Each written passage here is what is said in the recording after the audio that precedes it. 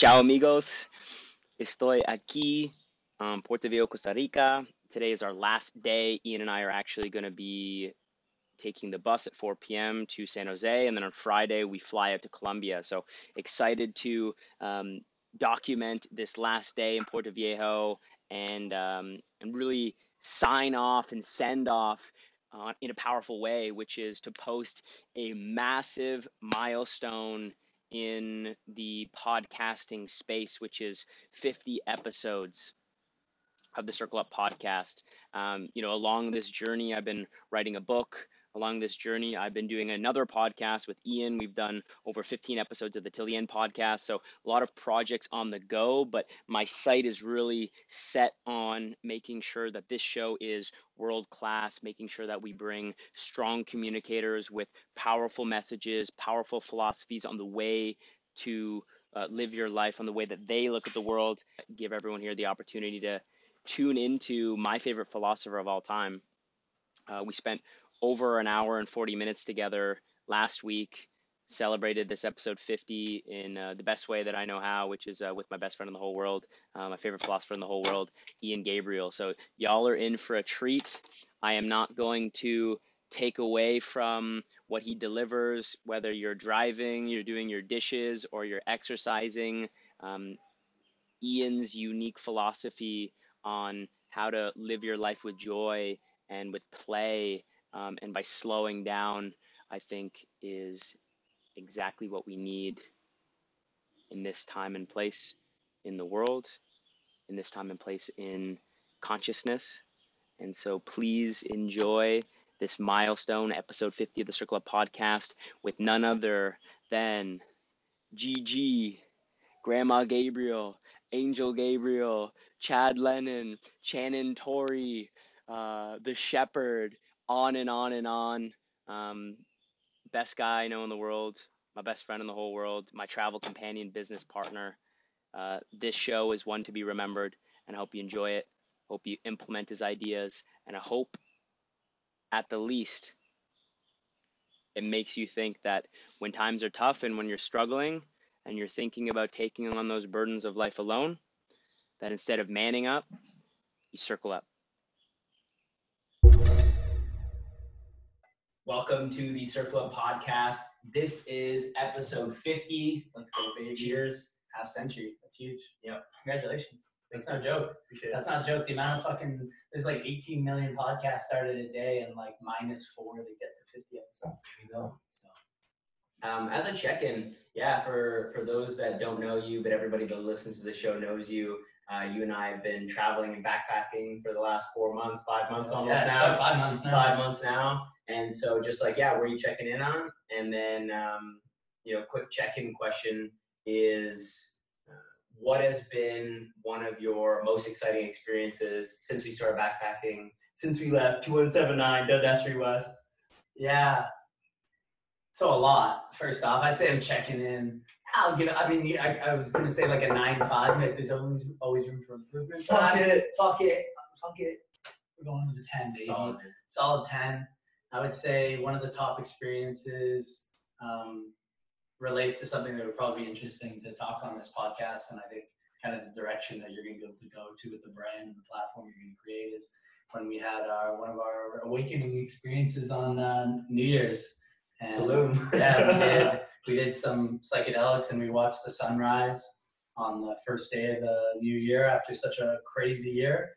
And it was, as I said, we're on psychedelics, and it really was, for us, it was, everything became kind of clear that there isn't like good without the bad. Like we could really see the duality between, you wouldn't understand. Like, for example, something that everyone will have to go through is the death and dissolution of themselves, but everyone they love. Sure, and people that are closest to them. Yeah, exactly. And we were really talking about the fact that, if you think about how, like you're going to experience horrible loss and death in your life, but the love that contrasts is what makes the juice of that love worth the squeeze of the pain of the human condition. Tulum was mind blowing. Yeah, because it was like the first experience that I had in Tulum was not what I expected to be, and then shame on me for having expectations of what the experience should have been. But when we went there the second time, it was like we were there for all the right reasons. Yeah. And all the stars aligned and fell into place. The stars were more than aligned. The stars were dancing. They were. That was full of color. Crazy. I just so clearly remember just being able to completely let go after maybe like an hour of being on the mushrooms on the beach there with those friends, and remember standing up and listening to some music. You get what you give. Oh yeah, New Radicals. New Radicals. Banger. And just like total shenanigans, like complete letting go of. It's the way that almost Alan Watts describes love, which is just like a total abandonment. Yeah. Right? And just like completely so playful. let go. So, like we were just like laughing So and we were just like dancing like little kids on like who just ate 3 packs of Skittles and just jazzed just up. fired up. Or as we were in Mexico, as the 10-year-olds in Mexico drinking a 2-liter Coke. Yeah, 2 liters of Coke, and then the 30 minutes afterwards before the crash. That was what it felt like. One of the reasons why I'm so glad that we're doing this trip brings me back to a shared mentor of both of ours. I know that he's made a big impact on, and even recently, even recently you mentioned that he's made more of an impact than you had given him credit for, which is Jim Rohn. Yeah. And one of the things that I'm so excited for doing this trip, which aligns with a lot of our philosophy, is having a wide range of human emotions, because we've experienced so much that it's easy from the outside to say, well, everything that you're experiencing must be sunshine and rainbows. Everything must just be positive emotion after positive emotion after positive experience. And, getting laid off from work, traveling across the country, British Columbia, all the way to British Columbia from Toronto, and then all the way back, that BC road trip 2020, to then leaving for Mexico. And I wrote a list of all these things that we've done, which is like road trip across Canada, leave 2179, Dundas Street West in Toronto, fly to Mexico, like all the lifetimes that happened in Mexico. And from Playa del Carmen, your birthday, all you can eat steak, Christmas time away from our families, to then going to Tulum, skipping winter. Like first time, snowbirds, getting out of there, and then going to Costa Rica and everything that Costa Rica's been in again, even Santa Teresa alone, just the 5 weeks of being in Santa Teresa is going to be just like shaping my whole life just from that one experience.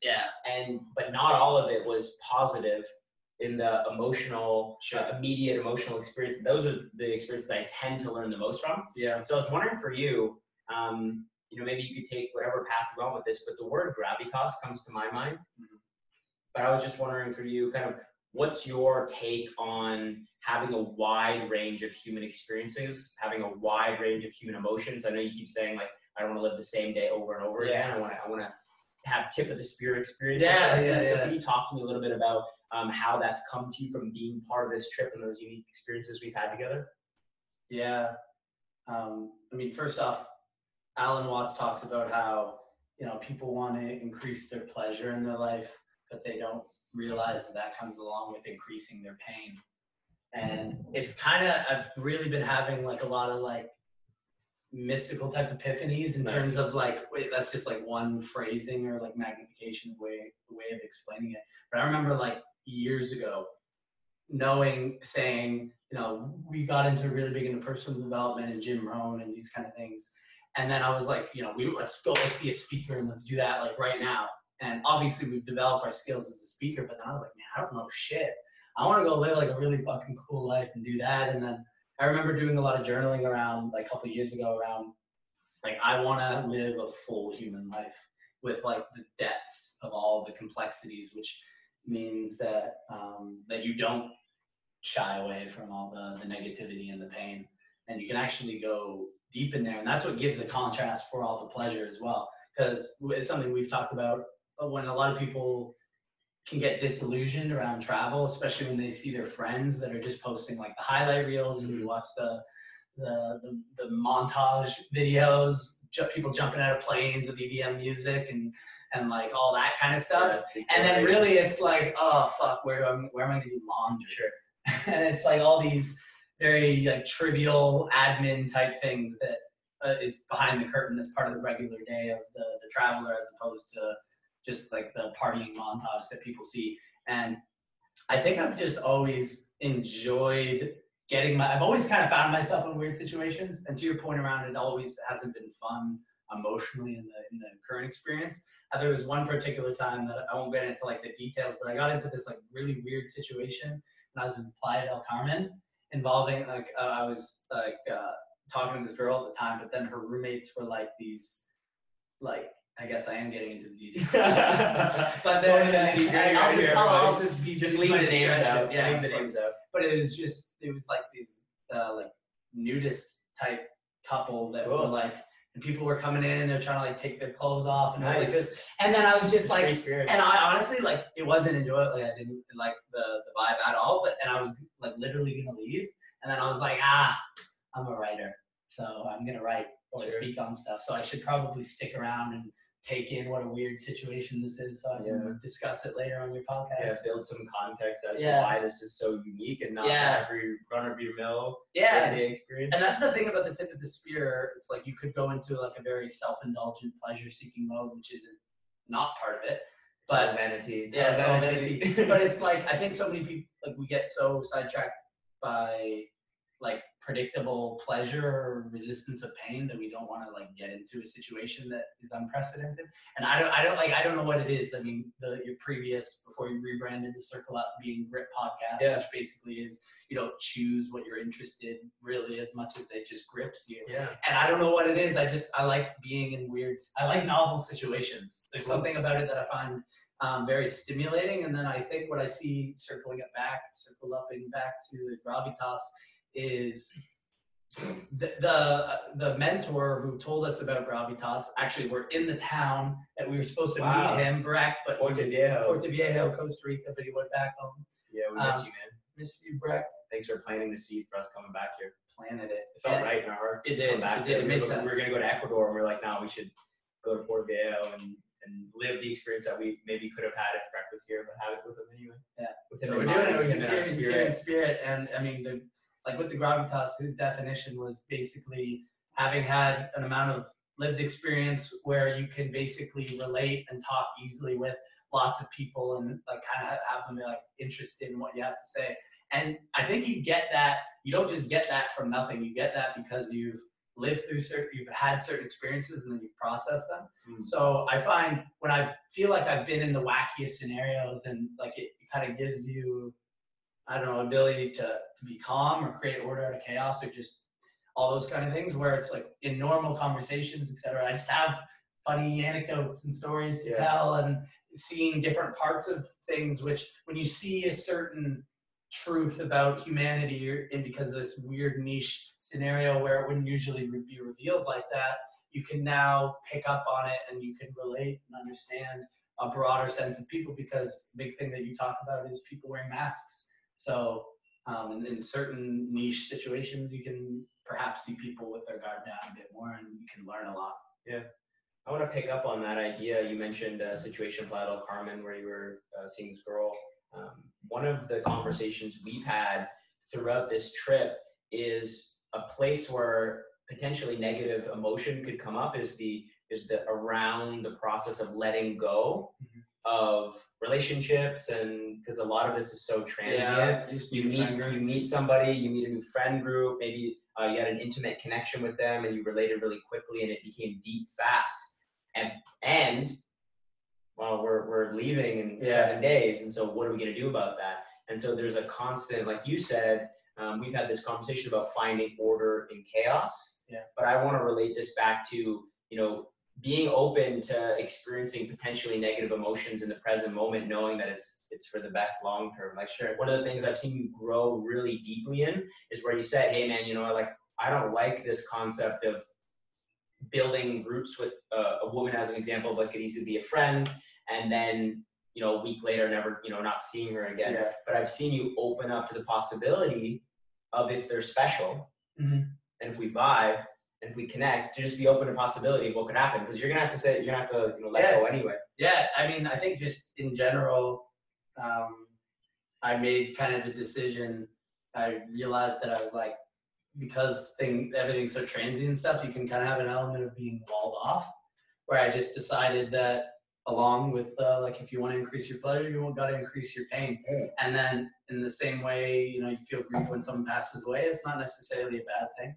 It's like it can be an expression of love or gratitude and thankfulness. So just enjoying, like just being present and giving yourself fully to the moment, and then just surrendering to what that is. So if you meet a good group of friends and you're like, holy shit, we'd be friends with them forever. Well, you're not going to not enjoy the time because you might not spend next week together. But, you know, so it's just like, Yeah. it's just, Reminds me of that conversation we had in Playa del Carmen up on 3B's rooftop, and you were hanging out with Buddy. I don't know. oh yeah, his name, but yeah. He gave you kind of asked him a really interesting question, like, what's your definition of faith? Mm-hmm. What did he say? Said, I'll see you tomorrow. Yeah, see. His definition of faith is, I'll see you tomorrow. Yeah. Which is like, you can give yourself fully in the present moment. Yeah. And then not even be concerned about the emotions you may experience in the future. Yeah. And then also, if you're not being congruent in the moment because you're worried about a negative feeling in the future, then what are you even passing up on? So it's like living, I remember listening, like if you're living in fear of pain, then basically you're going to try and design an entire life trying to avoid pain, because what you don't want your life to be about is pain. But if you design everything in your life to avoid and surround and get away from pain, that actually your entire life is revolved around pain. So I think, you know, that's why people like doing the cold showers and the Wim Hof and all those kind of things around like pushing past and reconditioning the relationship with pain, where, I mean, do you not want to... You consciously put yourself in that situation. Like, let me tell you this. If you give yourself fully in this life and you're, you know, really, really happy and you have so many friends and stuff, then you're probably going to experience more heartbreak when you're closer to more people, and more people die if you're lucky to live a long life. Is that a reason not to open yourself up? And like, that's just like a first principles type of philosophical question. I remember when I was in grade 5 and our teacher asked us, like, would you not smile? Like, if by smiling your life you'd get a lot of wrinkles, but if you didn't smile, you wouldn't get wrinkles, what would you do? It's like, you just have a stone face that never moves. Yeah, it's just like the answer is obvious. Yeah. So it's just par for the course. Yeah, a big part of this podcast and the theme of Circle Up in general is about having difficult conversations.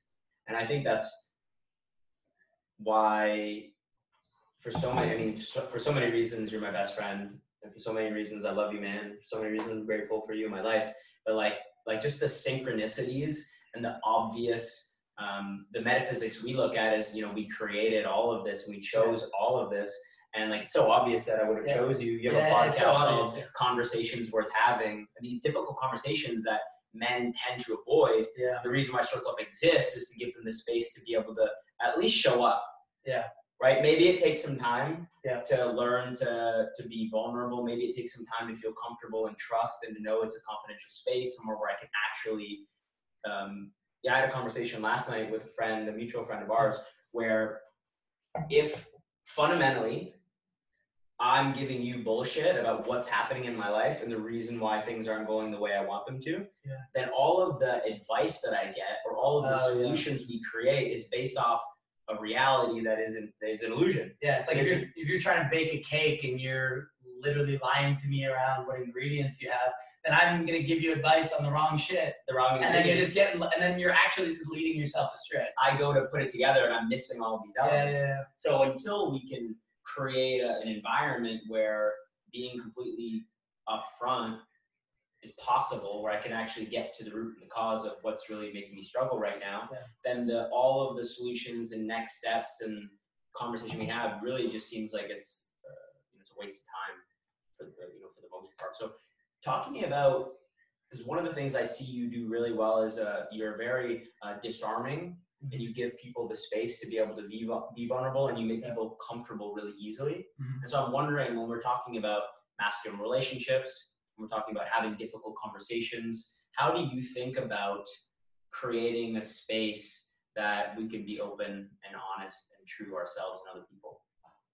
Yeah, it reminds me a lot of some Marcus Aurelius quote that I've told you about before, where it said something along the lines of, if you want someone to trust you and you actually say, believe me, you don't have to say, trust me, and then say it, because if you are trustworthy and you mean it, it will come off in all of everything. So it's like, instead of trying to find some sort of like hack communication style on the output scale, that's I like, say this and then they it's say like get rooted into like your actual intent. Like, because when you're being authentic, it's when you're incongruent and you're telling people the wrong things and you're doing this, and then you want a person to believe you, but you can't have it show up in your body language because you don't even believe yourself.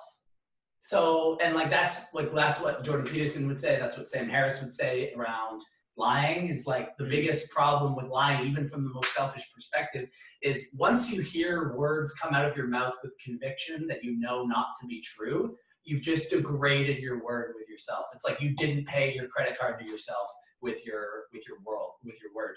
And you know, you can kind of maybe get away with certain things, but if you let that momentum come, then you're not going to be able to say, you might have to say, trust me first to get them to believe you, because it's not going to sound believable when you just say it.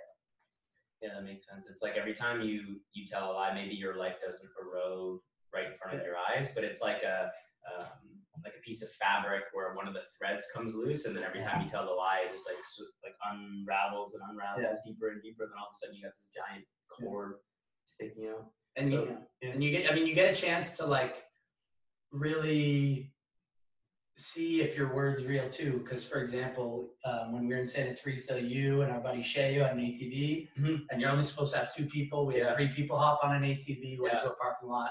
One of the people of the company followed us and was going to give them a big couple $100 ticket. Yeah, they were getting mad. Yeah, and they were going to get mad, and they were kind of going back and forth, our friend and I. And I just looked at him. I'm like, please, we won't do this again. I looked him in the eye, and I just like I literally just tried to communicate like my genuine feelings. I wasn't like, as soon as I get out of this ticket, fuck this guy. It was like actually believe it. And then where it really hit, because us and Shay talked about that a lot. And then also we were in a car, we were at a party, and there was some girl who wanted to like jump 3 on. She's like, no, we can't do it. Maybe we should have 3. And then like Shay and I were like, no, we're not going to do that. Shay's like, we kind of looked the guy in the eye. So we gave him our word. We looked the guy in the eye and gave him our word, so we can't do that. And then the thing about that, in that situation, you mean it and it works. But then when you do something you weren't supposed to, you look them in the eye, whoever it is, and you say, I won't do it again. And then you don't do it again. That's what gives you the power to look in the eye of the person the next time and be genuine with it, because you know that you're not just doing lip service. Yeah. It's like every genuine, authentic conversation that leads to genuine, authentic action reinforces that that's who I am. Yeah. And like everything will be either building the momentum and inertia of your word and your integrity, or it's moving it away. Yeah, Jim Rohn says you're either growing or you're dying. Yeah. Right. So that's something that I think to myself, because I'm often caught in thinking about like future events, and I've been reading Seneca, and he talks about getting like preoccupied with trying to arrange the future when really ultimately the only thing you can control is what's in front of you right here. Yeah.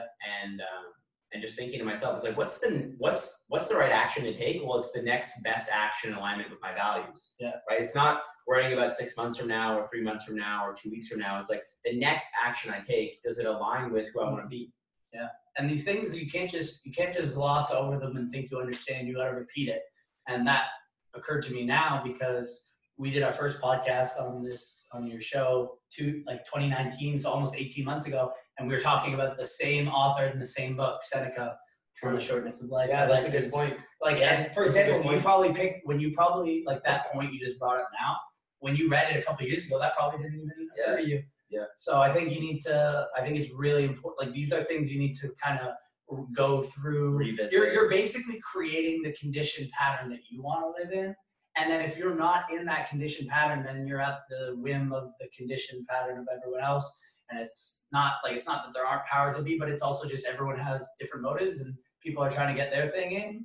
And maybe probably not going to align with yours if you've put a lot of real thought into it. Yeah, that makes sense to me, because you mentioned right at the beginning of the show that, I'm not sure what it is about me, but I like these novel, exciting experiences. Well, it's like the influences that we've been taking in, the books you've been reading, the greatest thinkers in the world that you've been digesting and internalizing for yourself, and then making decisions for yourself have led you to a lot of dead dudes, like a lot of dead guys, right? Ian loves a good dead writer or a dead philosopher, but what that reminds me of is like be very intentional and careful about the conversations you have and the influences you take in. And like you said, you can come back to these best, like the best of the best. Mm-hmm. Sometimes it's better to be reminded than it is to learn something new. I agree. So if you've read Power of Now, which we have, you know, maybe it doesn't make that much sense to pick up the next best book that came out. Maybe it makes more sense for me to revisit Power of Now,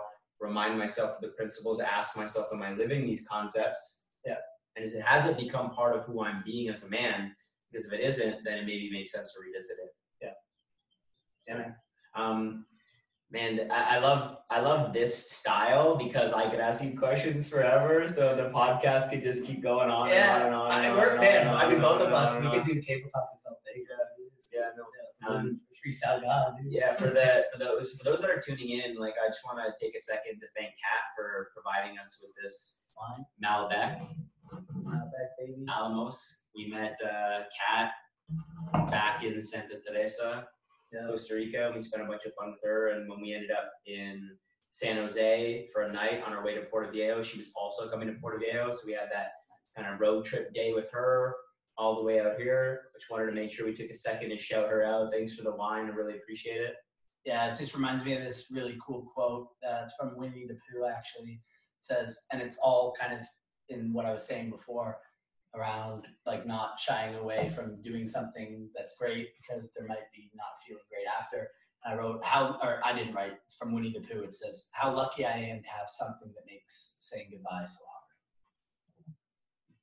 Beautiful, in my opinion. Can you say that again? How lucky am I to have something, how lucky am I to have something so beautiful? How lucky am I to have something that makes saying goodbye so hard? It makes saying goodbye so hard. Yeah. And it also reminds me, it's the same vein as I really like that. Yeah, it's really good. It's fucking, it's just like, yo, Winnie. it's like, that is that's the right context. It like not to not experience something because it's not going to last forever. Imagine they brought, hey, I made this unbelievable chocolate chip banana bread, and you're like, but if I eat it, it'll be gone. Yeah. And it won't be gone. It won't be here anymore. It's like, Yeah. So that reminds me of the saying, you know, people want to have their cake and eat it too. Yeah. It's like, shouldn't you be able to eat your cake? Eat your cake. Yeah. Why did you get the piece? Yeah, I know. Why did you buy it? Why are you? Can't have your cake. Why do you have it in front of you? Why do you have a fork in your hand? You're just gonna look at it. Another quote that's in the same vein. It's by the children's poet Shel Silverstein. He's dead as well, so dead. Shout out to Shel. All right. And he said, it's called "There Are No Happy Endings." Or it's called, it says, "There are no happy endings. They are the saddest part. So just give me a happy middle and a very happy start."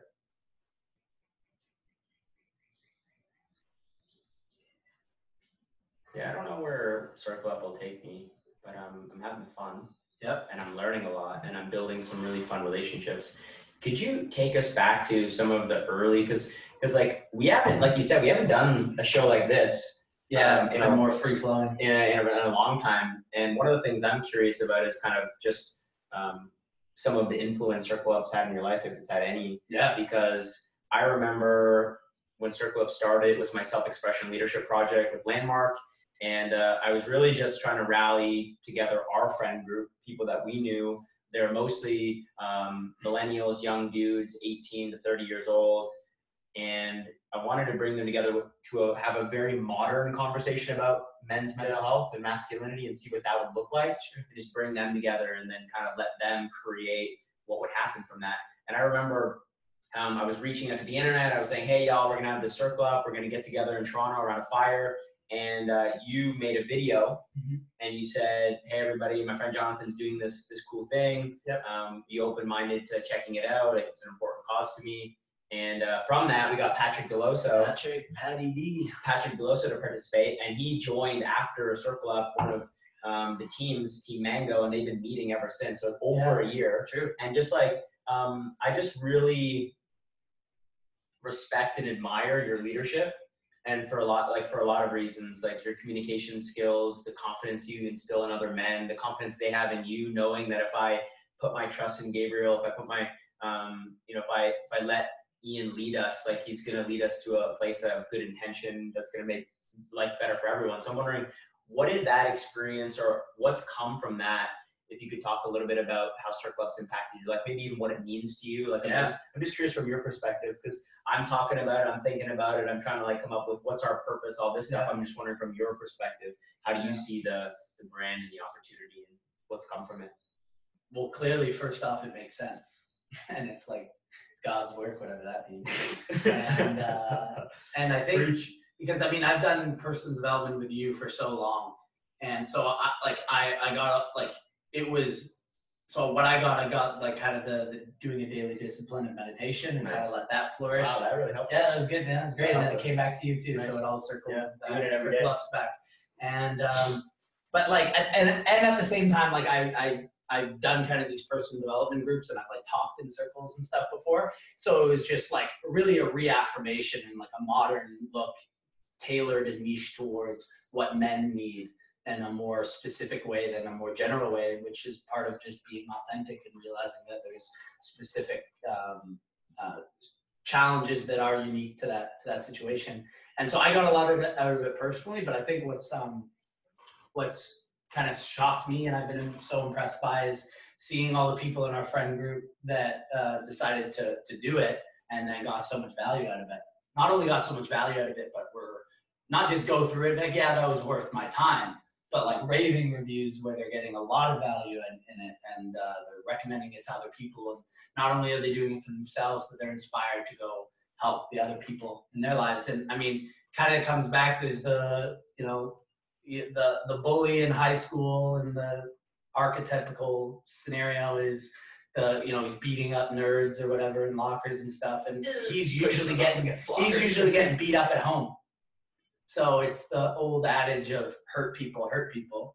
And then, but luckily that's the negative side. So it means that there's a positive side, and the positive side is that if hurt people, then helped people help people, and healed people heal people.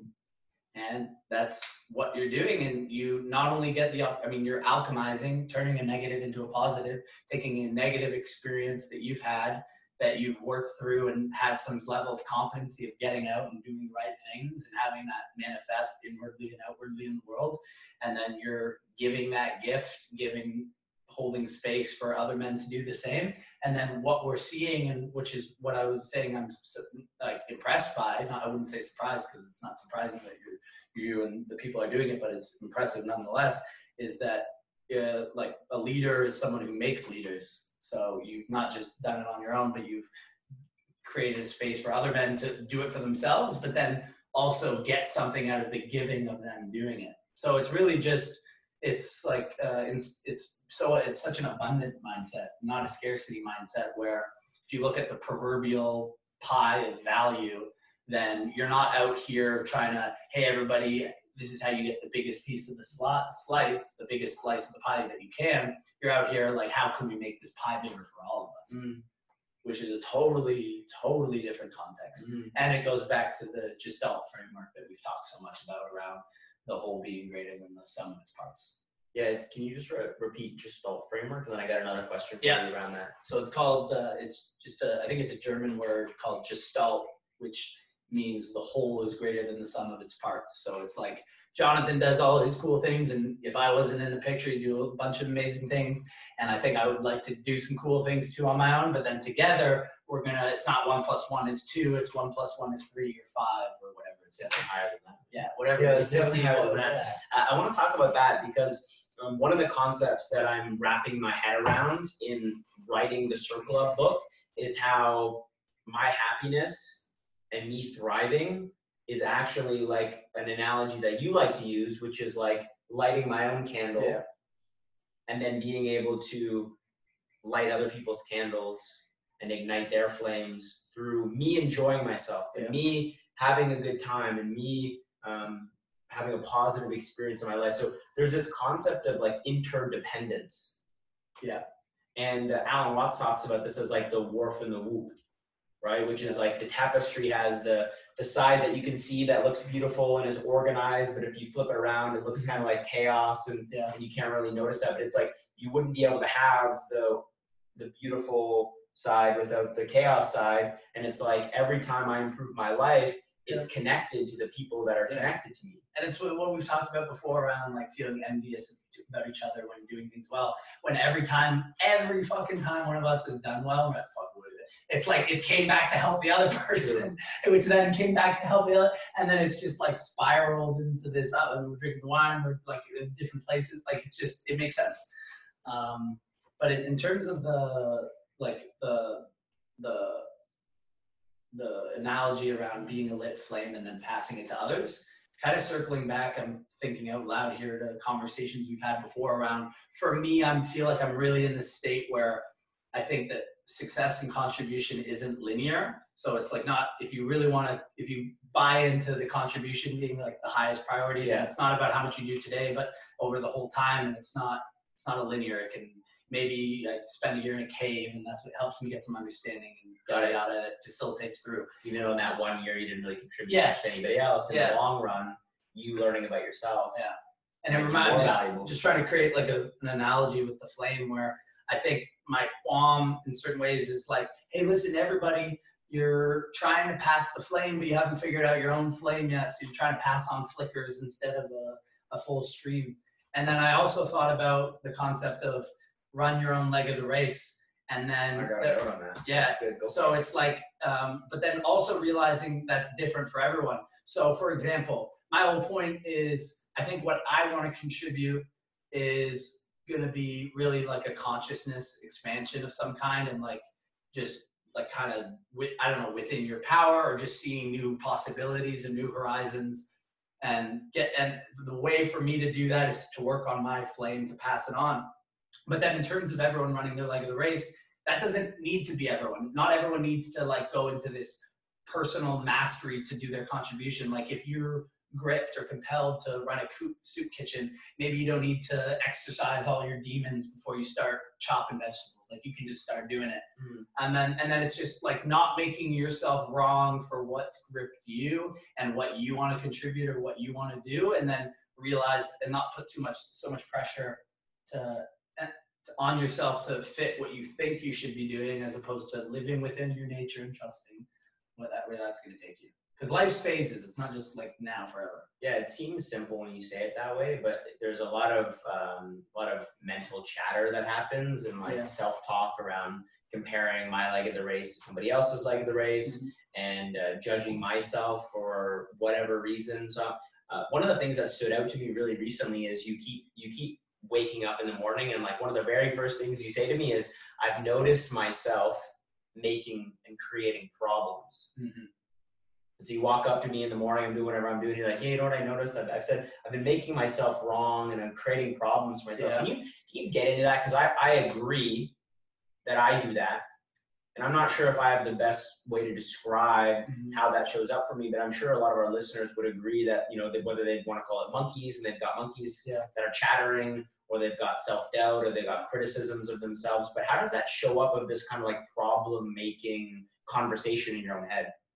Yeah, so we've evolved culturally exponentially faster than our DNA has evolved. So our DNA is about the same as it was a couple thousand years ago, and yet our cultures are obviously like, they're not night and day. So your body, your DNA doesn't care about your dreams. It doesn't care about your happiness. It doesn't care about, you know, what you want to contribute. All it wants to do is kind of stay alive. If it's working, you're alive now, and maybe you can have a baby or something like that and pop one out, and then and then call it there. And then I guess kind of that biological checklist. Yeah, and like it comes into like the poem that I've brought up a bunch of times that I really like, which is Rumi saying that somewhere there between right and wrong, there's a garden. I will meet you there. And what that addresses is getting out of what I've been observing in myself and wanting to, I guess you could argue, transcend or not be ruled by all the time, which is this constant state of dividing up everything in your experience from sight, sense, smell, what you're doing, who you're around, to right or wrong. You're here, right or wrong, and you're here and you're like, I like this, I want more of it, I don't want it to go away, I'm scared of it going away. I don't like this. I want it to end. I want it to stay away. I like this. I don't like this. And that's good. That's bad. This is wrong. This is right. And this repetitive thought pattern of just this constant deconstructing of everything through the lens and thinking that it needs to be labeled as good or bad or virtuous or righteous or wrong. Like insanity. It's this constant state. And to Jonathan's point, I've just been trying to observe it. And that notice that he said, I've told him that multiple mornings. So that realize that this is it's a work in progress. And the first step of change is acceptance and awareness and non-resistance. And Carl Jung had a quote around, you can't change anything that you don't accept. So until because I'm holding a wine glass here. If I don't accept that it's here, then how can I do anything about it not being here? I need to first accept that it's here and all its good and bad, but get outside of that before I can change it. So if you have a pattern or like you binge eat when you're stressed, or then you jump to have too many drinks too quick, or you keep watching the extra Netflix show even though you got to be at work in the morning, you're just self-sabotaging, all those kind of things. And the first step is just observing and accepting it. And Carl Jung also talks about your shadow, and there's so much, worthwhile conversation around being positive and optimistic, and you're the light and all the good things, but then also realizing that you have that negativity. You also have the way to talk about it in a communicated way, even if it's not literal. It's like you have your demons and you have your selfishness and your flaws and your bitterness and your enviness. And like envy and all those kind of things. And if you want to not be ruled by those, it's really difficult when you're trying to tell yourself that you don't have them. I was just talking with someone recently, and they're talking about how they did well on this competition, that someone got a job over her, and then that girl was in the same competition the next year, and she did way worse than her. And she was kind of happy when she found out, and she remarked to me that she felt so like guilty that she shouldn't, like, I can't believe I thought that. And you don't you need to just, it's just part of the DNA. And, it just comes back to the old parable that we've probably talked about a million times around the grandfather talking to the grandson, there's two wolves inside of you. One's responsible for all the good and the virtue and the altruism and the happiness and gentleness, and passion, service. And the other wolf is bitterness and greed and envy and jealousy and negative and dark side. And the little boy says, well, which one wins? And the grandfather says, whichever one you feed. Mm-hmm. And I think there's so much kind of like, even subconsciously, a dialogue around, you're so great, you have great things in you, which is true, but almost like brush aside or put under the carpet, into the closet, any type of negative human emotions that you have. And then it kind of projects in like, all these people are assholes and they're bitter, and it's like, fuck, well, we are too sometimes. Yeah. And the point is just to observe it and see it and accept it and see it as like as a thing in itself. And you can realize when you're in a problem making mode, which is what Jonathan asked me about, and you're worried about this thing. But I was just reading a book by Krishnamurti, who was one of the leading thought leaders prior to Alan Watts. Oh, cool. Yeah, like the guy that Alan Watts has quoted a bunch. Awesome. And he talked about how you're actually not afraid of that thing. It's the fear itself is a living thing, and it's like, from a communication standpoint, a living entity, which is feeding on you, creating that feeling of fear. And then the thing is, that problem is created in the mind.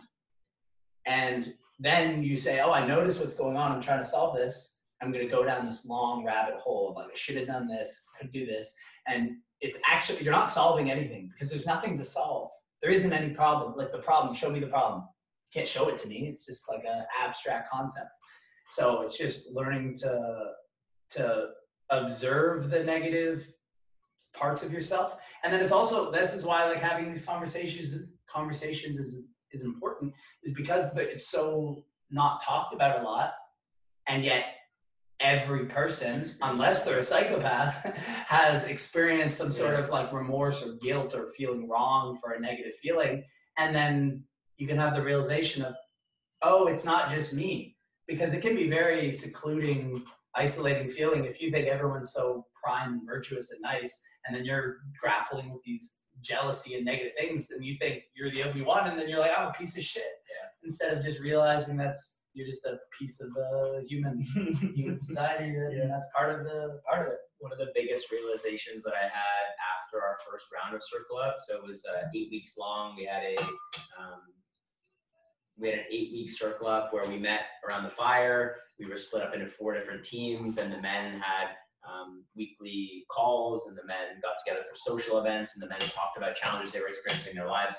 The biggest feedback that I got after that first round of Circle Up, which made me realize the value that we offered, was men realizing that we all had very similar challenges, that we dealt with the same stuff. Makes sense. We had the same baggage. We feared the same things. And so that's why I like coming together, like you said, to have these conversations. One of the things you had just mentioned there was acknowledging your shadow side. And I was wondering if you're open, maybe you can give us whatever context you feel most comfortable with. But I remember I was so overwhelmed on a cocktail of drugs that we had put together back in Santa Teresa when we were at El Patio. Yeah, exactly. Which time, when, which drugs. But anyway, I was overwhelmed. And then afterwards, when we had connected, you had told me that you almost had this Rumi's Garden experience where you're outside of the good and the bad, and just observing yourself and just being fully present. And one of the things you said you realized from that experience was that you acknowledged your shadow. Yeah. So we've talked about it now leading up to this. Would you talk to me a little bit about, like, from a practical perspective, what did you notice? And then did you make any decisions coming out of that? Did you change your way of being, or was it more just about the awareness that mattered? Because I'm thinking for our listeners who are hearing, shadow, okay, I get that, but what do I actually do about it? Yeah, it definitely applies to big picture things and like lifelong things, but it's also, I get weighed down sometimes in just the most innocuous trivialities of just like ruminating about very trivial tedium type things. Yeah. And then also getting caught in desire, being in like want, and like not even necessarily sexual, but just you're in a social dynamic and a thought wave has come through. You're like, I want this to happen. And then now you have this expectation that you're trying to sometimes make a square peg into a round hole type situation. And then it's this trying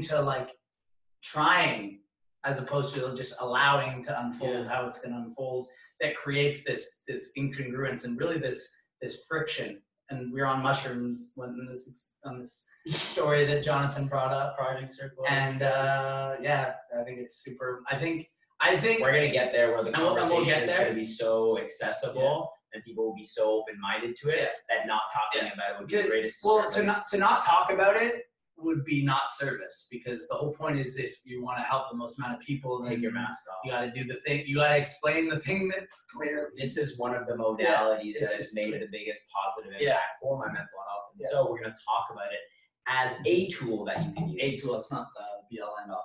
Although it's a pretty good one. And flashback to the mushrooms and the hammock and the roomies. I'm outside of right and wrong. I'm laying down on the cement at El Patio, and I look over at you, and you're just chilling on the hammock, and I'm like, what is this guy thinking about? And he was vibing. I was vibing. I even hit the J. I was so enlightened. Nice. Stayed right in my right mind. That's great. Right in my neutral, outside of right and wrong. Yeah, I just remember lying there and just being outside of, it is. Like, we can hear the birds chirping right now. Is it right or is it wrong? Is it? It arrives out of nothing. It just is. So it's very, and here's the thing with, in terms of Jonathan talking about our metaphysics around you're choosing what you want. We live in this human life, and we talk, and the truth of love and compassion and kindness are just self-evident. And within the context of this life, I think it's important to have a set of values and to live by them and to try and go out, and if you can make a difference and help and do those things, you can. But then recognizing that at any point you can, for the best interest also of the people that you would like to help be the best, to keep your flame healthy, is at any point you can just step out of that for a bit and go chill in Rumi's Garden. He'll meet you there, and and just relax and recharge and not being this constant state of judging and criticizing and trying to change everything, because that it's just it's exhausting, and I think it leads to spiritual, mental, physical burnout, repetitive thoughts, all those kind of things that aren't beneficial. One of the reasons this is so effortless is obviously we spend so much time together. There's almost like this running consciousness between the two of us, where like I have an idea of what you're thinking, you have an idea of what I'm thinking. One of the things you brought up that I had written down, and there's already like 5 or 6 of those moments already, is the concept of you don't need to try. Yeah. And that reminds me of Yoda, where Yoda says, do or do not, there is no try. And one of the concepts you keep kind of reinforcing in this space is, man, you don't need to try. Yeah. So for a lot of people that are listening, they're rushing and they're struggling and they're, trying to control as many variables as they can, and they're really trying as hard as they can. I remember this is when it really clicked for me that I was like, I must be insane because we're driving from San Jose with Kat, who gave us this wine. Thank you, Kat. I really appreciate it. And we were driving to Puerto Viejo, Costa Rica. And I'm in the back seat and I'm breathing, but I'm not just breathing. I'm trying to breathe. And y'all like called me to the back and you're like, yo, Jonathan, what are you up to? And I'm like, oh, I'm just back here trying to breathe. And you're like, what do you mean you're trying to breathe? Like, are you breathing or? Like, either are, that's great, or not, and we should stop. Yeah. And so that concept, that theme of trying rather than just being or doing, keeps coming up and reinforcing that. Can you talk about the way you look at trying versus allowing, or how do you see just being and because like as an example, those of you that like Alan Watts, he describes himself as a spiritual entertainer. If you listen to him, he can talk for hours and hours and hours and hours and hours, and he's not trying, he's just talking. And not only can Ian do that right now, but in 3 to 5 to 10 years, he will just be the most entertaining, whatever he wants to be of all time. I'm excited to watch it unfold. I'm excited to be part of it, but it doesn't seem like you're trying. No. So can you talk about not really what's that like? What's that like? So to kind of back up for a second, I mean, there's the trying in this context is used when I say like you don't have to try. It's within a certain context. So to back up for a second, the Yoda quote, there's no, you either do or don't. You don't. There's no trying. I mean, Jim Rohn addressed this where he said, there's a lot of talk about you don't try, you just either do or don't. He's like, no, you gotta try. And his example for that was he was doing speeches with like little kids, and he would get a stick and say, who can come up here and jump this? And everyone's like, I can do it. And if someone goes and they try and they jump and they miss it, and they miss the jump, does that mean they can't jump that high? No, they just didn't do it that time. So he's like, you gotta try, and you're not always gonna do it. So that's from one lens, and that's one use of the word try. So you do need to, when you're there's an element of trying, there's an element of trying there. But what I've been getting at is once you really click in, and this was one of the things I had from the mushrooms on the New Year's, is realizing, really realizing and not just intellectualizing the fact that you are not your thoughts and you are the awareness of them, and that there's an element of the way in which you can look at the world where with yourself where you don't have to try, and if you just surrender to your nature, you actually can stop trying and everything's gonna go. Like I've decided to stop trying right now, and yet this is still spewing out of my mouth. Like you can just do that at any point, and you can probably notice that when you're tying your shoe or something like that. So I've noticed this when I get out of the shower and I use a towel, and I'm like, I don't have to try. And I'm just gonna bring that up. I'm literally drying myself, and it's like my body's just doing it. Yeah. And I say that in the same way that you're not the same way your blood's flowing through your veins. We talk about it. Your breath is happening, and you can tap into it consciously, but almost all of your breaths are unconscious. And it just comes back to the other Rumi quote around what you're seeking is seeking you. Mm. And we get really caught into thinking that it's all on us. I got to figure it all out, and I got to figure it out. And then everything else it's like realizing that what you're putting out in the world, not like even from like a biological level, like you're smiling at people and you're getting into a good mood. And then when you talk to people, they feel that. And you can like what there's things working in your favor that is just part of life. Like there's someone, and like if you want to, like you don't even have to look at this huge spiritual level. You could look at it. There's someone going to make the best chocolate bar you've ever eaten, or the best donut you've ever eaten hasn't even been made yet. There's some person doing that, but yet we don't think of that as being in our favor. Like one of the things we did to save up for this trip and go around the world was live in a shitty apartment in Toronto with no living room to deduct to get our rooms, neck pain. 2179. And I remember HQ. there was one day where I was like, oh, it's kind of a shitty place and stuff. And then and like it was in the winter or whatever, and I was cold. And I went into the shower and I turned the knob, and there's hot water coming out that's hot. It's like, what? It's pretty crazy. How'd that happen? And it's just like, I don't know. I couldn't tell you. I didn't That's a good try to point. figure it out. It just is. Yeah, Or that's a good it's, point. someone figured it out. Yeah. And like to realize the amazing things in our lives from the How much we quality have of to be life. grateful for. Like we didn't make, I could never in a million years could I make this laptop. Never in a million years. And It just popped in just like that. it just popped in. And like to have hot water like 100 years ago, or like however long, you need to be a king. You need to have servants, and they go boil water and they put it in the thing, and they get it all ready. And it's like we don't have to do that anymore. I've got a great example. The other night I was complaining about on Monday at the men's team meeting how in and out the internet was. Yeah. And the guy next door who only spoke Spanish, I was like trying to explain to him how shitty the internet situation was. And then I had the thought that I was like, the fact that any signal, whatever even that word, It's going to space. that's just a word, but it somehow I can talk to people in Toronto on this thing that has a screen, and screen's just a word, so it's like, what is even that? It's like there's a lot to be excited about and a lot to be grateful I mean, for. like literally the video chats that you can do now are literally better in quality than when they did the original Star Wars movies and they had like the hologram people. Like they had to make the new ones, and for continuity they kept like the flashing blue hologram.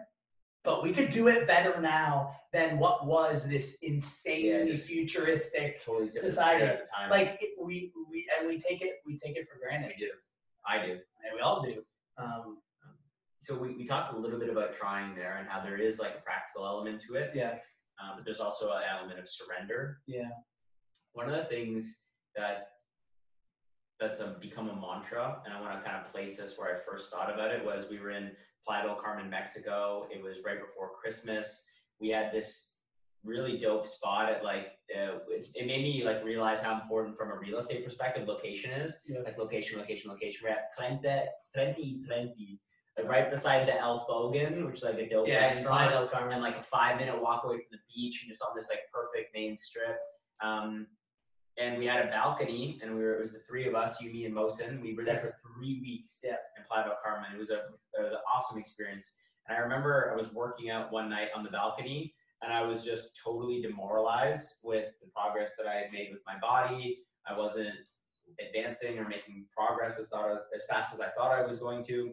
And I was just like pissed off, disillusioned, fucking mad at the world, mad at myself, mad at that I chose that I would have, from a metaphysics, like I created all of this and I would have chose to put myself in this position, like fuck me, you know what I'm saying? That was the position I was in.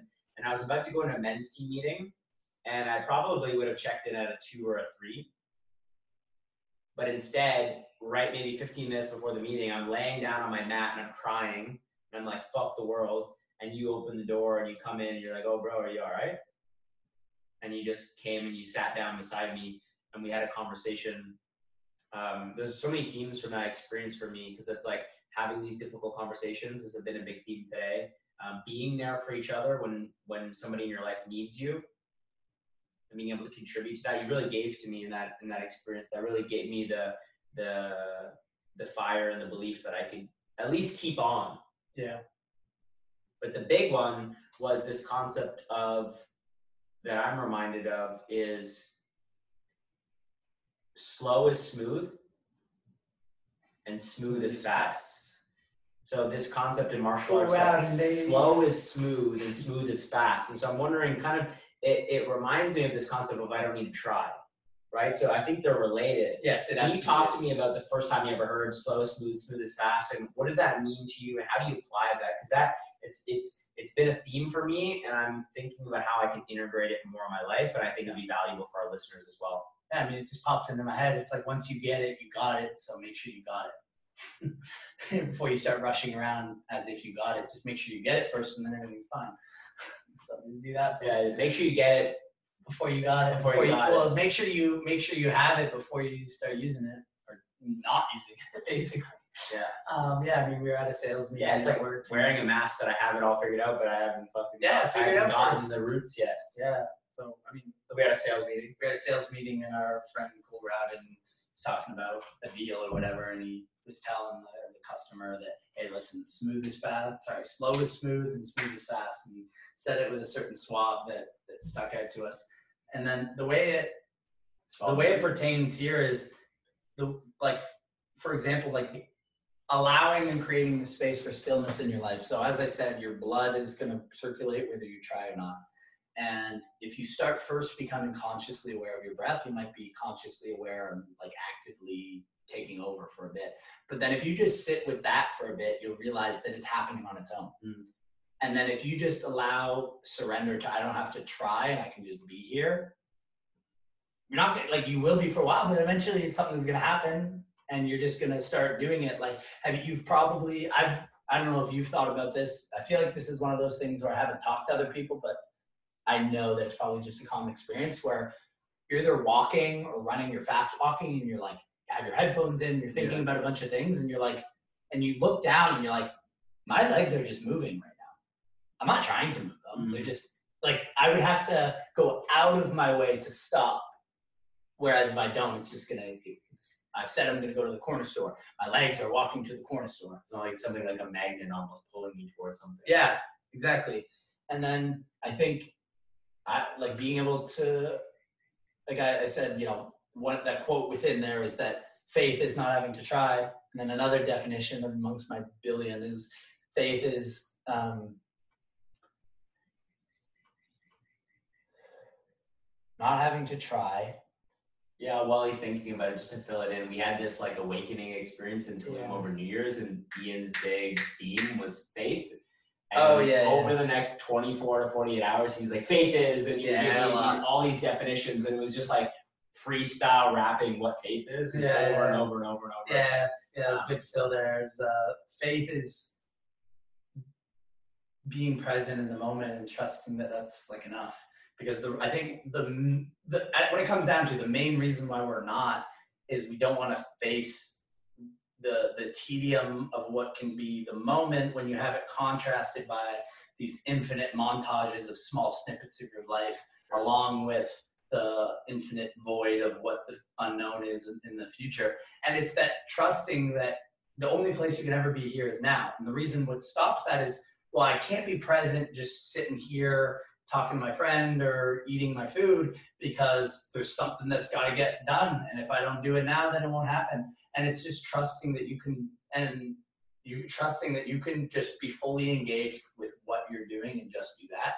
And that when you're just there, that's when you just trust yourself and surrender to being where you are and trusting that it's going to take you where you need to be, then you're good. And then the biggest trip is just realizing not only are you already there, but you've always been there. Like that's your base state is here and you've been distracting yourself otherwise, but you're always here. And this is the only place where anything gets done. If that's something that motivates you. That kind of reminds me of the irony of the till the end tattoo. Yeah, it's so funny. No end, dude. Once I realized that, it was like till the end. It's like it's always now, so we're already there. Yeah. So till the end doesn't exist. And we're at it, so it's just gonna be this. I mean, it's just a way of. I guess it's just funny within this confines of this iteration and shit. Yeah. So. Yeah. I want to talk about. So we I feel like I'm getting somewhere with the you don't have to try. Slow is smooth and smooth is fast. Yeah. I want to talk about how words are just symbols and pointing versus the actual thing, which is the present moment is the actual thing. Sure. And the reason I want to bring it up is because back to the reason why I'm doing this show, back to the reason why Circle Up exists, is to create a space where men can take off their masks and be vulnerable about what's going on, Because like as an example, I have a friend in my life right now who's having some heart issues, and just like the communication with him, even though it might be a crisis for him, is that like it's not really that big of a deal. Like, don't worry about me. And here I am over here, like wondering, am I really a good friend that I'm not just like on the phones talking to his wife and talking to his kids and trying to find out what's going on? And so like it really stand, right? Yeah, taking a stand. Like it really comes back to like having these difficult conversations. Yeah, that reminds me of the Jim Rohn quote, "I can't stand a dry-eyed sermon on hellfire." And he's like, I don't know if you believe or not, but I can take a sermon on hellfire if the priest is up there, or pastor's up there crying, passionate, crying, and weeping for my soul that he thinks he's saving. But you can't be out there dry. He's like, you can't take a dry-eyed sermon on hellfire. So it's just like when someone knows how much you care, it gives more leeway to be more blunt and more harsh because it's coming from the right place, and that's what they feel. So, and then that comes back to embodying that as opposed to, hey, trust me, I'm close to you. Like, you have to know that I'm coming from, like, you don't need, when you're coming from the right place, you don't need to say I'm coming from the right place because it's fucking obvious. Yeah. Yeah, there's the Be There Golden Rules with Jack.org, and they talk about showing you care, and it isn't about what you say. No. It's like, do you care or not? And if you do, they'll know. Yeah. And you'll know, and you'll take the actions towards that. So I'm kind of asking myself questions around, like, am I really so preoccupied with expectations and how I think my life should go and looking good that when it really matters, I'm not there for the people that I care about? And when they really need me to serve, and they really need me to show up and ask them the tough questions, the vulnerable questions, the difficult conversations, I can't show up. And so I'm just wondering for you, because we have the Till the End, because the point of Circle Up is to come together and have these conversations, these difficult conversations, would you be open to being vulnerable with our audience about maybe a close shave you've had in the last 12 months, the last 24 months? And I can start while you think about it, because right before we left for our trip, it was early in the quarantine, and it was like maybe the second week of the quarantine. My brother had his son, and Noah was born, but he was born with health complications. Mm-hmm. And it was devastating for our family. He was born with no pulse, and so they pulled him out through a C-section. It was an emergency C-section, and by the time they did CPR and brought him back, and by the time they did the brain scans to find out how he was doing, they basically said he's going to be a vegetable. And that was probably the most heart-wrenching thing that's ever happened to my whole family. From my brother and his fiance to all of our immediate family and the people that are extended from there.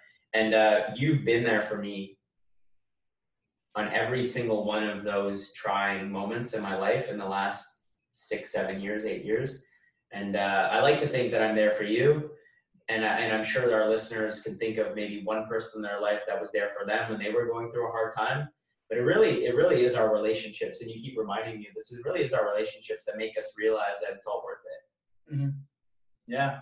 So I'm just wondering for you, like, are you open to sharing an experience you've been through, and maybe talking through how you dealt with it, or if there was someone in your life that helped you through it? Because I think that's really what I'm creating this show for is even when it doesn't feel good, even when it's uncomfortable, even when it's very confronting, we need to just show up for each other.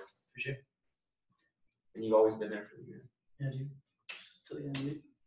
And yeah, I mean, what we're getting at, because on our podcast and this one, it's like dancing around like all the drugs and stuff and realizing that if you want to be a change, you bring your authentic self. And it's not that you need to bring every aspect of your personal life to the public life. But if you're going to talk about philosophy and betterment and men's health and being vulnerable, then to not talk about drugs in the it seems like people, as you become an adult, you realize how many people do drugs. And then everyone's like pretending like that they don't. Like you talk to people, it's like everyone's drugs. Yeah, we literally have this inside joke that life is just getting together with the amigos and doing drugs. Fucking not a bad philosophy. Getting together with the amigos and doing Yeah, drugs. and I mean, there's obviously too much, and then there's too little. Like a couple of years ago, 2019, we went to just a bunch of festivals, and I just did too much MDMA. And then I was just basically MDMA, if you don't know, it basically supercharges your serotonin. So you like that happy chemical, like think when you got a job or someone went out with you or like something cool like that, and you just had like that rush to feel good. Except instead of 30 seconds, it's like 3 hours. Not to promote Although it goes like MDMA. that, It does go away really quick. you don't even remember what music you listened to. And but then after, then it can like Pleasure temporarily, follows the pain. it temporarily slows the production of serotonin, and serotonin is a very important incentivization muscle. Mood regulator. Not muscle, but in terms a chemical, in terms of like feeling good and stuff. Anyway, my serotonin wasn't working for a couple months properly, essentially. And then even during that and after that, I went to Amsterdam, and Jonathan surprised me, and we went out to a couple like raves and a festival there and had a lot of fun. But we bought these. It was really interesting. So we're told not to buy like street drugs in Amsterdam. We're walking by. We're going through There's this. a coke and acid molecule. Go to this alleyway, buy it from the guy, but we knew and we didn't trust it from that. But We had a knew that- conversation with and ourselves. this is important. Yeah, there's free testing centers in Amsterdam because they know that people are going to do drugs anyway. So make sure that they're safe. So we go in and they test it, and it was safe. Which is a responsible Which is a responsible approach. Anyway, after Jonathan left, because he just came for the weekend, and then I was going on to Belgium and Paris and a couple other places. We didn't know how strong it was, so we bought like way more drugs. Like, we bought way more drugs than we needed, like way more than we could ever do. And then Jonathan was gone, and I was already feeling bad. I was feeling awful. Then Jonathan came. I felt better, but then I did more drugs where I was like not higher up on the ladder. And then now even lower, and I'm just like desolate as shit. Fuck. And I was in this shitty little, like the shitty dead hostel in Probably Brussels, raining, Belgium. whatever. It was literally raining, and I had all the drugs in the bag, and I think there's certain prior you wouldn't know what the decision means, but it's like a principle deciding decision. Yeah. And I felt so shit. I was like, oh, I could probably take a little bit more, just a bit, have fun, feel better. And I had probably like 2 grams, like probably around 20 servings of MDMA, if I really wanted to. And I took 0 of them, and I poured them all down the toilet. Like I was I had it. I was like, maybe I was like thinking about it. I was like, no, I poured it all down. Thanks. Yeah, Appreciate it, bro. Thanks, dude. It was the path of least resistance. I saw that. I knew that I would be digging further in the hole, so I might as well start climbing now. You gotta climb it at some point. And then I didn't feel like totally right again until like January. I would say, like 2 months later. Later, 3 you months, came up to me 2.5, and like, 3 bro, months don't you later. feel like you're kind of getting back? And I'm like, I was like just to back. feeling good, feeling normal. Yeah. So. We really did. That was a. And then to kind of fill out the story, like I got back from Europe. I was there for almost a month.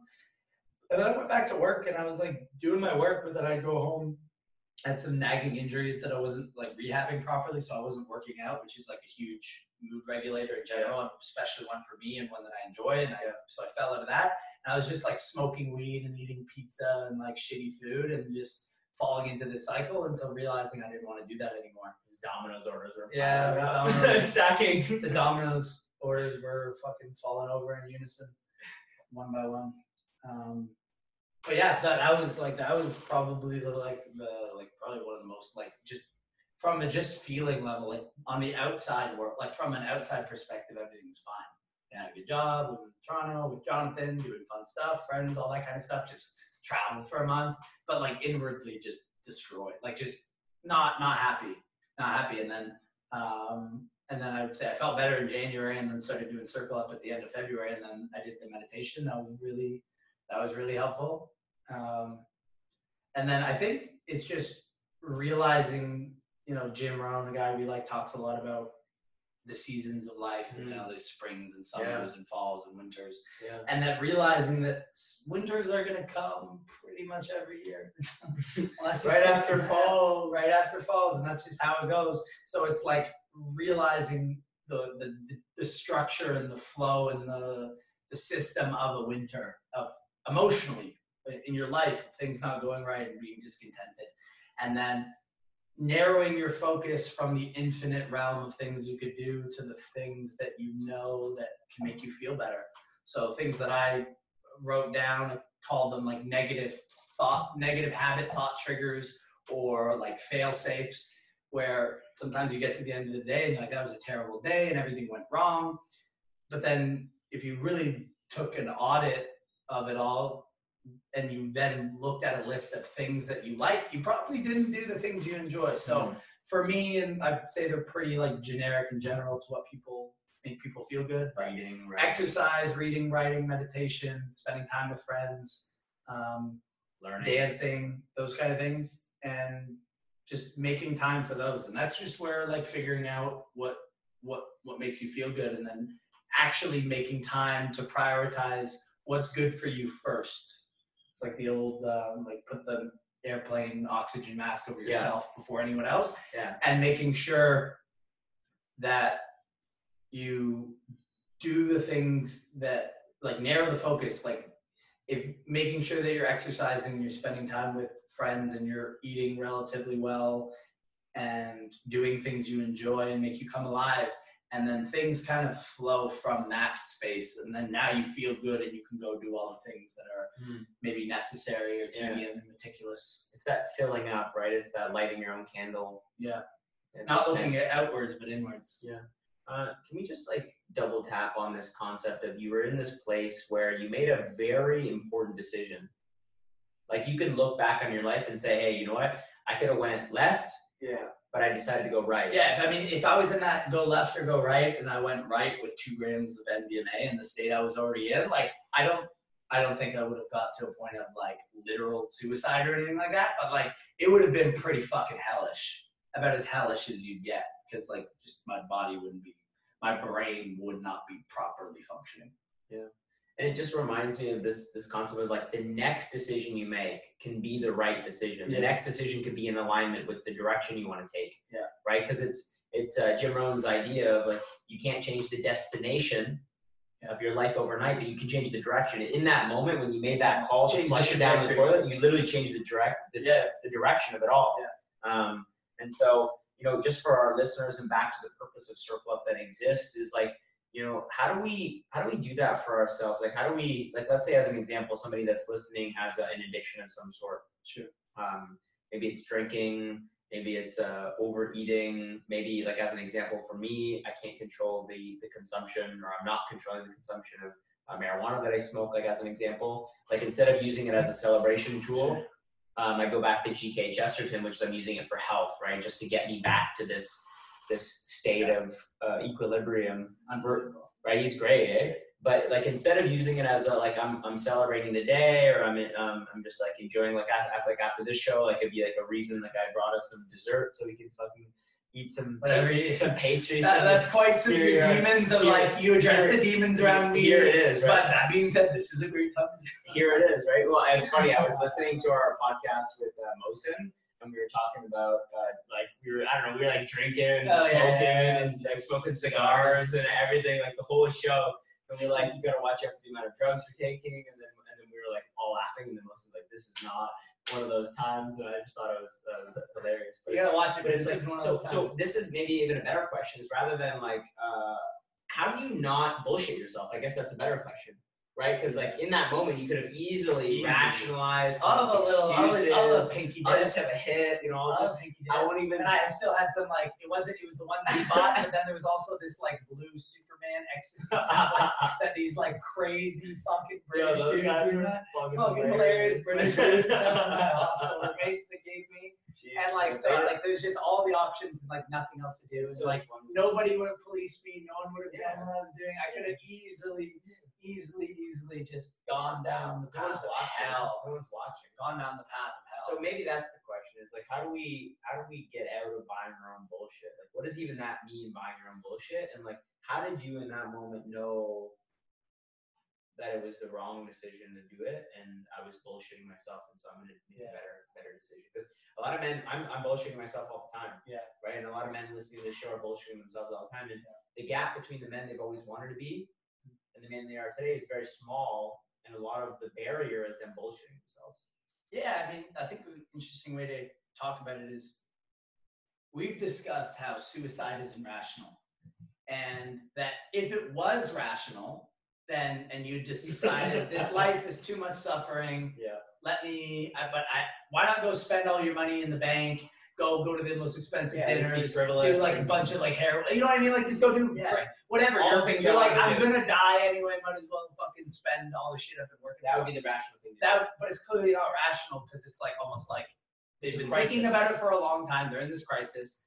Most people don't have the nerve to do it, and then they get to this point and they're like, well, I got to do it before this feeling of conviction to do it wears off. And I was that in the opposite way with the drugs, where I was like, I'm in this state of like a feeling like I'm looking at this from the right lens, and I'm like, I need to pour this down now. I could have easily been like, well, I clearly don't want it now, but maybe I'll want it later. I'll wait. Sure. And I was in a place where I could just, I don't know, it was just like clearly not bullshit, where I recognize, like you see a Twilight Zone, you see the Indiana Jones door closing, and he just grabs his hat and pulls it out. And it was like, I recognize, I could zoom out for a second. I could be like, I'm in this hospital all alone for the next couple weeks. I have a shitload of drugs and I already did too much and I feel like shit. And I might want them later, but I'm in this state now where I'm seeing this in the correct way. Let me pour this down before anything happens. And I just pour it down. So I think there's an element of like, there's a certain urgency at the right moment that you need to tap into. And there's no like lesson of like how to recognize that outside of just like be aware of that. And I was aware that I am a person that I'm probably serotonin deficient right now, and my body would probably love some serotonin, and I feel good enough to be looking at this now, but I know that I'm probably, the whole point is that I don't feel good, and even though I feel smart enough in this moment to do something about it, I know that I won't necessarily be later, and I need to take advantage of that moment now. It's like, on a lesser degree, it's like, you have all the, one thing I'll do is when I order a pizza and it comes with like a drink deal, and I'll order a Diet Coke. If they bring me a Coke, I may drink a bit, but then I don't put it in the fridge most of the time because I know I'll drink it. I just pour it down the sink. Because I know if I wake up at 4 a.m, I'm fucking thirsty because I just ate a bunch of carbs and sugar, and I know it's in there, and I know I'm gonna go drink it. So I gotta pour it before I know that I'm craving it.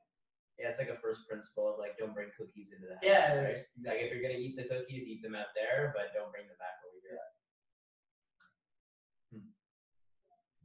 Yeah, it's like, and that's why we also have men in our lives, and that's why we also have people in our lives that care about us, right? Because I like to think that I'm there for you, and I like to think that I'm paying attention to how you're showing up in the world, but then I get so caught up in my own baggage, and I get so caught up in my own conversation that I'm having with myself and not being present, that it's very difficult to pay attention to the people in our lives that we care about. Yeah.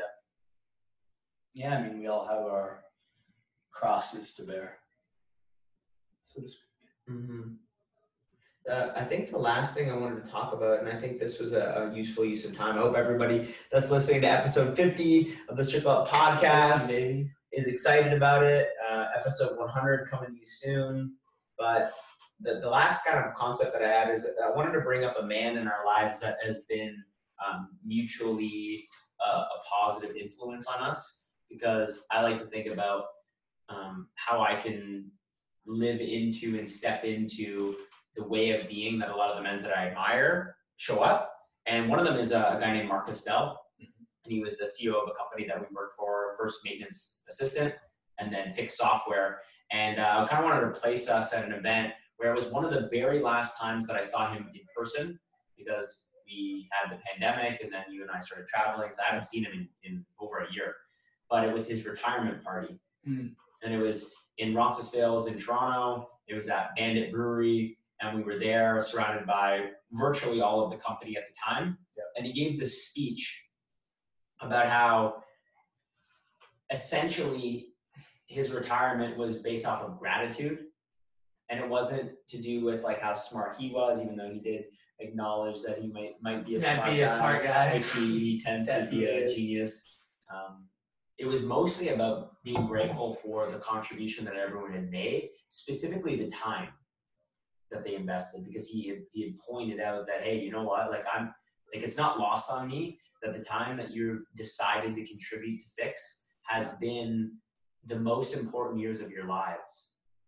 And so I'm wondering for you, is there anything you've learned about being present from Mark, or is there anything that you want to share about just like not wasting this time that we have, right? I know you talk in your speeches about urgency, and I just want to kind of wrap this show up with, you know, I know we talked a lot about not having to try on this show, but just also about just getting the most out of life by being present. Yeah. Our friend Mark Nguyen, who was with us in Different Mark, who was in Mexico with us. I've told you this story. He also worked with us, and he went for like a walk with Mark Castell. I forget what led up to this, and I kind of touched on this of how it seeped into my philosophy earlier in this discussion. But he talked about how, you know, you're in this flow of life. You've picked a battlefield, and you have a job and career, and like all the variables that make your life you in all the different main categories. And it's great, and you can go do them, and you can try, and you can go do that. But at any point, if that is equivalent to a river, stream that you're in, at any point, you know, it's fun to swim and fun to do that. But at any point, if it's too much, you can just pop your head up, and you should pop your head up and kind of look around and look at it from a more meta level, and be able to kind of see things outside of your own personal desires and interests, and kind of get a more holistic approach. So it's really great. Focus is, and he also said that focus is really important, and you should just do one thing while you're doing the one thing and not be multitasking. Yeah. So that's huge. Yeah. And at the same time, it makes sense to be able to pop out of that from at different times when necessary or when helpful, fruitful, and look around and say, I'm like, holy shit, okay, I'm a dude, I'm in this foreign country, and go through all the list of different things. And you can literally just, if you want to, look at it from a different perspective. And then that will help you when you kind of come back to your regular day state of being. It'll help you navigate in a way that you've seen more. You've seen it from a better perspective. Mm-hmm. Yeah, it reminds me of Alan Watts talking about like zooming in, zooming out. Yeah. And being able to see it from a different context, being able to view it from a different lens. Yeah, because it's like to kind of, if it's not making sense around like the trying stuff, it's like from a certain magnification you do have to try. Like at the end of the day, like you're doing the thing and you're kind of not feeling it, but you decided you're going to do it today. Now you might have to try. But like that's not like, that's a different lens that we're talking about, where if you're just like giving a fuck, right? Yeah, it's like but if you live within your nature, then there isn't this like friction. Like you might think it's like trying to exercise, but it's actually within your nature. And if you allow yourself to be put into a natural state, then you're going to move your body. Like it's just that it's not it's not like you can push yourself, but you don't like need to like destroy yourself by workouts to live within a healthy way. You can just you can boost. Like the barrier to entry is both a lot lower than most people think, and yet still less met than it should be. That's a great point, because on our men's team, there's a few men that have taken on the discipline of walking every day, and they've noticed, without a shadow of a doubt, they said, walking for 30 minutes, walking for 60 minutes. It's not a question. Transformed every aspect of my life. Yeah. And it's just getting your body moving, getting out of lethargy, getting out of sitting in your basement and watching TV all day. It's realizing, because we talked about this the other day, I think especially with exercise, there's this notion of, you should exercise so that you can play with your grandkids. And that very pushing it off. That very well may be true. You'll benefit from but it's not very inspiring to go for a run if you think it's like to go put on your shoes, it's cold and you don't want to do it and you're tired and you got stuff to do and you're busy. well, I'm gonna play with my grandkids for 2 years. Like that doesn't do. It's not For most people, for most people, that's not gonna do it for them. But if you notice that when you after you do during and after the run itself, like right now, you feel better. Get a big smile on your face. Yeah, like Mark, me, and when we were in Mexico, I was showing him my different core and like lower back and shoulder routines, and we'd done it a couple times, and I was telling him like he was asking me about how I can feel better. I'm like, if you do this every day, you'll feel better. And then he's like, well, how do you know? Like I'm like, do it. You feel better. Like it's not like you have to wait a month and then you'll do it the one time and you feel better after the one time. Meditation's and here's a great example for that. And then with exercise, I think there's most people not doing it, but there's a lot of people that, I mean, if you haven't exercised in a really long time and then you like are destroyed from the workout, then you push too far. Like the whole, it doesn't have to be, your edge is very different. Like when I broke my wrist, I think I'm relatively strong, but I broke my wrist. And then when I had a cast on for a couple months and I took it off, well, I can't compare myself to how strong I was prior to that because it doesn't make any sense. Yeah.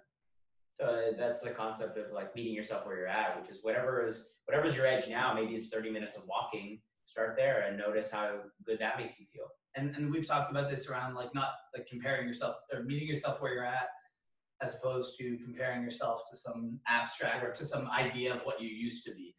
And then it makes so much sense because by meeting yourself you're in the present moment, which is reality, which is what is, as opposed to living in it through this filter of like literally a mental abstraction. And like, once you realize that everything we think is reality, most of it is just story and interpretation. Like you think you're Jonathan Andrews, you have the Circle Up podcast and you have all this thing. It's like, well, there's some veins there and some skin. There's some skeleton under there. And there's blood and long hair now. All that random shit in there. And like, that's what you are. But it's like, yeah, this is a way of communicating.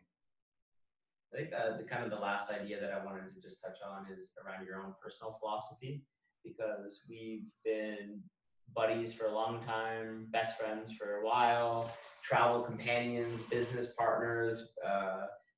We've shared so much unique experiences together that not only there's like this dichotomy and this paradox for me. Is like part of me is just like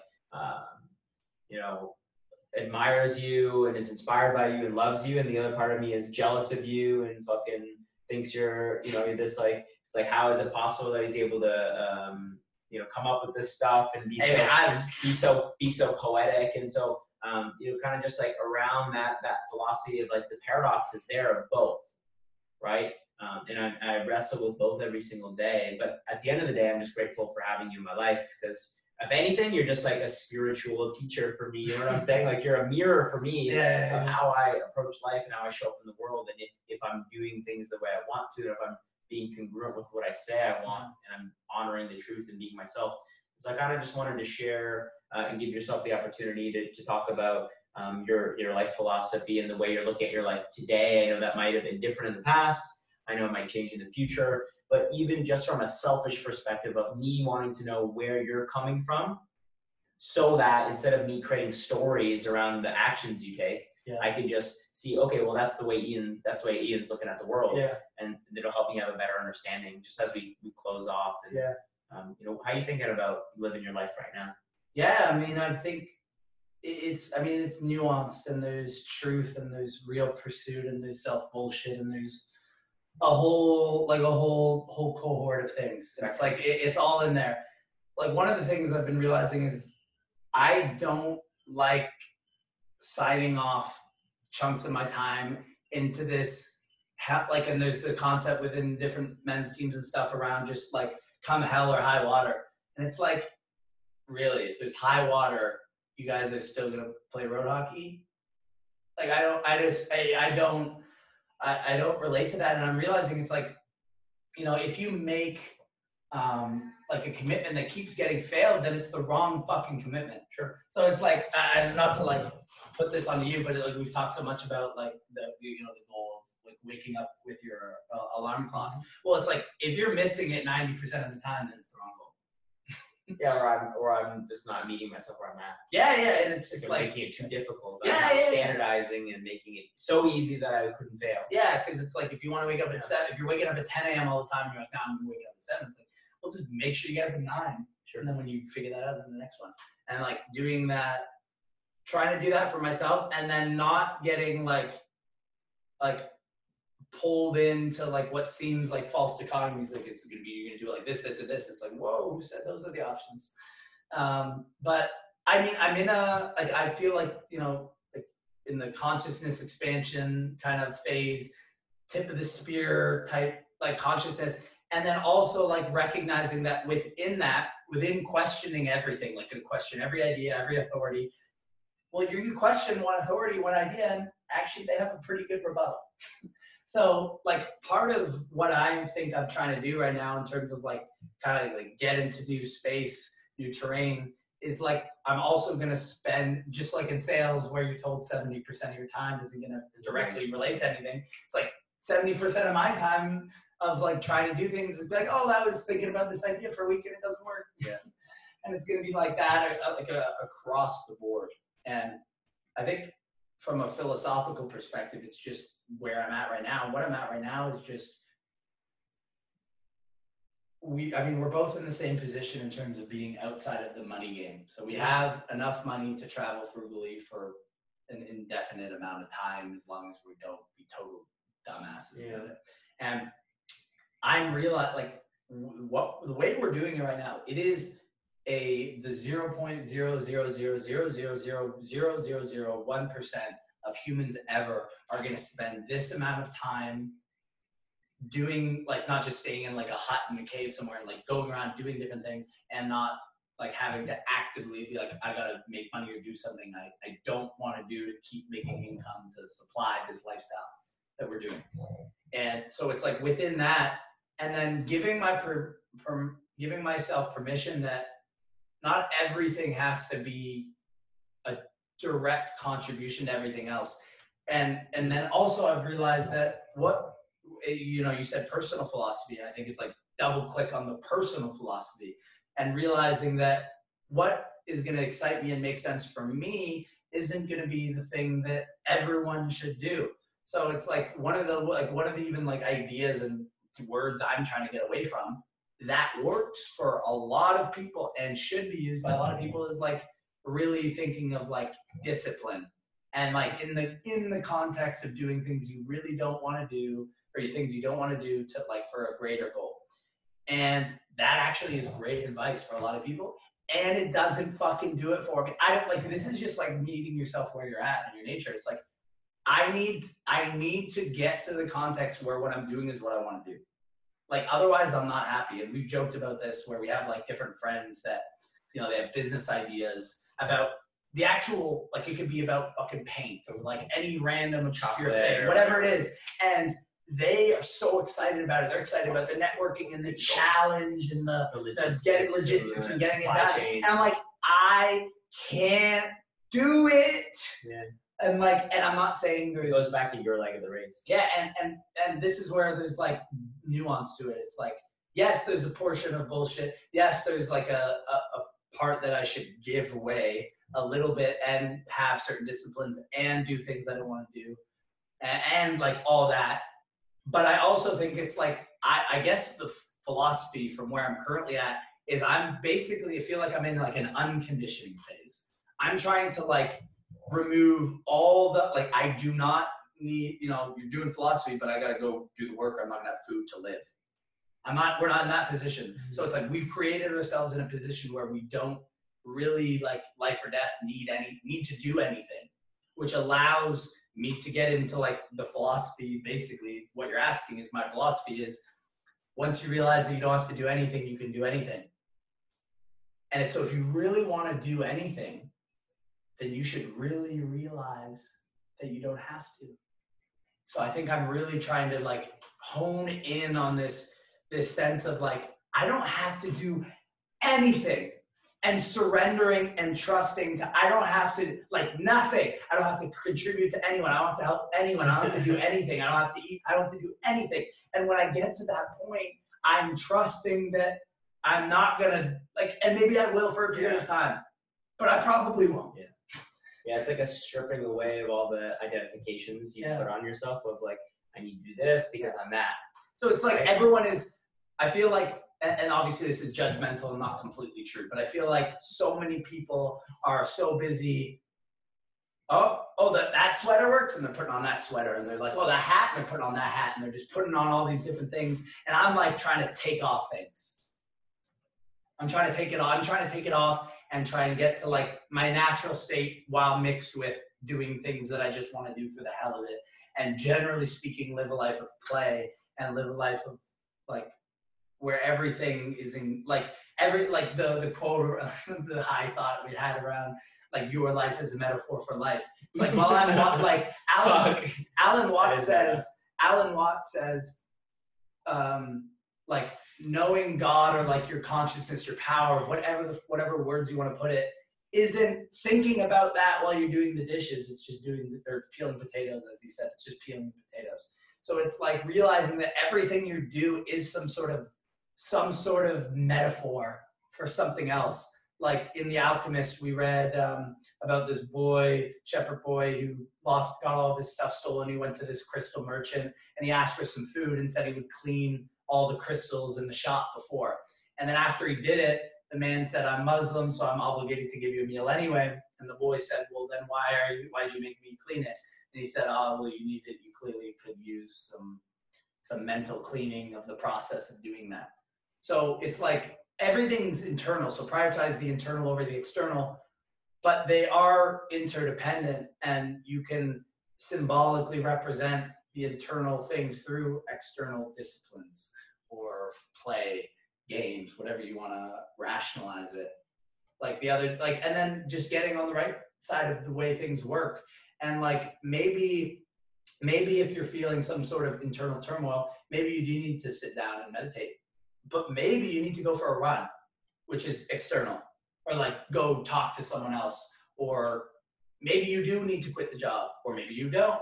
But it's just like this realizing that like Alan Watts talking about our skin not separating us from the outside world, but it's the bridge, the connector to the outside world. And then that everything out in front of you is a reflection of how you feel inside your head. So, which would be like why Jordan Peterson would say something along the lines of would say, clean your room. So many people trying to change the world and they're not even taking care of themselves. So, and then like that applies literally to the space of cleaning your room, but it also applies to the room of your mind. Where, I mean, I'm like, it's not that we're not putting out things, I'm not putting out things that are helpful and having dialogue, but it's like, let me fucking really get this flame good, because when it's good, in the lesser time being lit properly will do more than a shittier flame over a long period of time. Mm-hmm. Yeah, one of the things that seems to be a common theme for you is this concept of like, rather than positioning as discipline, which a lot of the personal development industry positions it as, is you position it as one of the ways that Alan talks about living the life experience, which is play. Yeah. And I was inspired by that because I think it's right here. We had our men's team did an exercise where we basically said like, who's one man that contributed to you being successful? I didn't even see any of this before, sorry. Oh yeah, it's all good. It was who's one man that contributed to your life being successful, and what's something that they taught you? And when I think about you and I think about the way Alan Watts describes prickles and goo. And he says there's some people that are prickly, and he says there's some people that are very gooey. And the prickly people, they like it cut and dry. They like it very straightforward. They want to know when it's happening, where it's happening, all these details. And the gooey people kind of more go by feeling or living in the moment, living in the present. And one of the things you taught me is how to like be a little bit more gooey, how to play more. And that kind of seems to be one of the kind of the major philosophies that you've taken on. Yeah. I mean, that's why we do so well together. It's like I'm more of a gooey person, you're more of a prickly person, and you help round out the prickliness and I help round out the gooiness. And it fucking works. Yeah, he was playing so much that he ended up in the ocean with this thing or something. I think his beer got poured on. Beer? We'll talk about it later. Beer? Yeah, it's good. It's His good. beer. Man. Yeah, It's good. Man. Yeah, cool, man. Thanks for doing this. Man. This was fun. Appreciate you.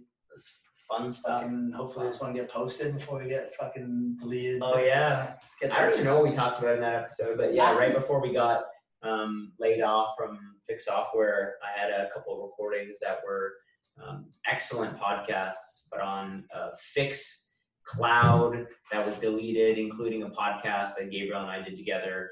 But happy to be able to get this one set up. Episode 50 is an important episode. Maybe we'll do like episode 75 or episode 100 or something like that. Yeah, but for the listeners, really appreciate you giving the time and the attention, being there for friends and family that really need you when they need you, filling up your own cup when you know it's time to make those go left or go right decisions, and you choose the right one that makes life better for everybody. Is there anything else you wanted to share? No, man, you're doing God's work, dude.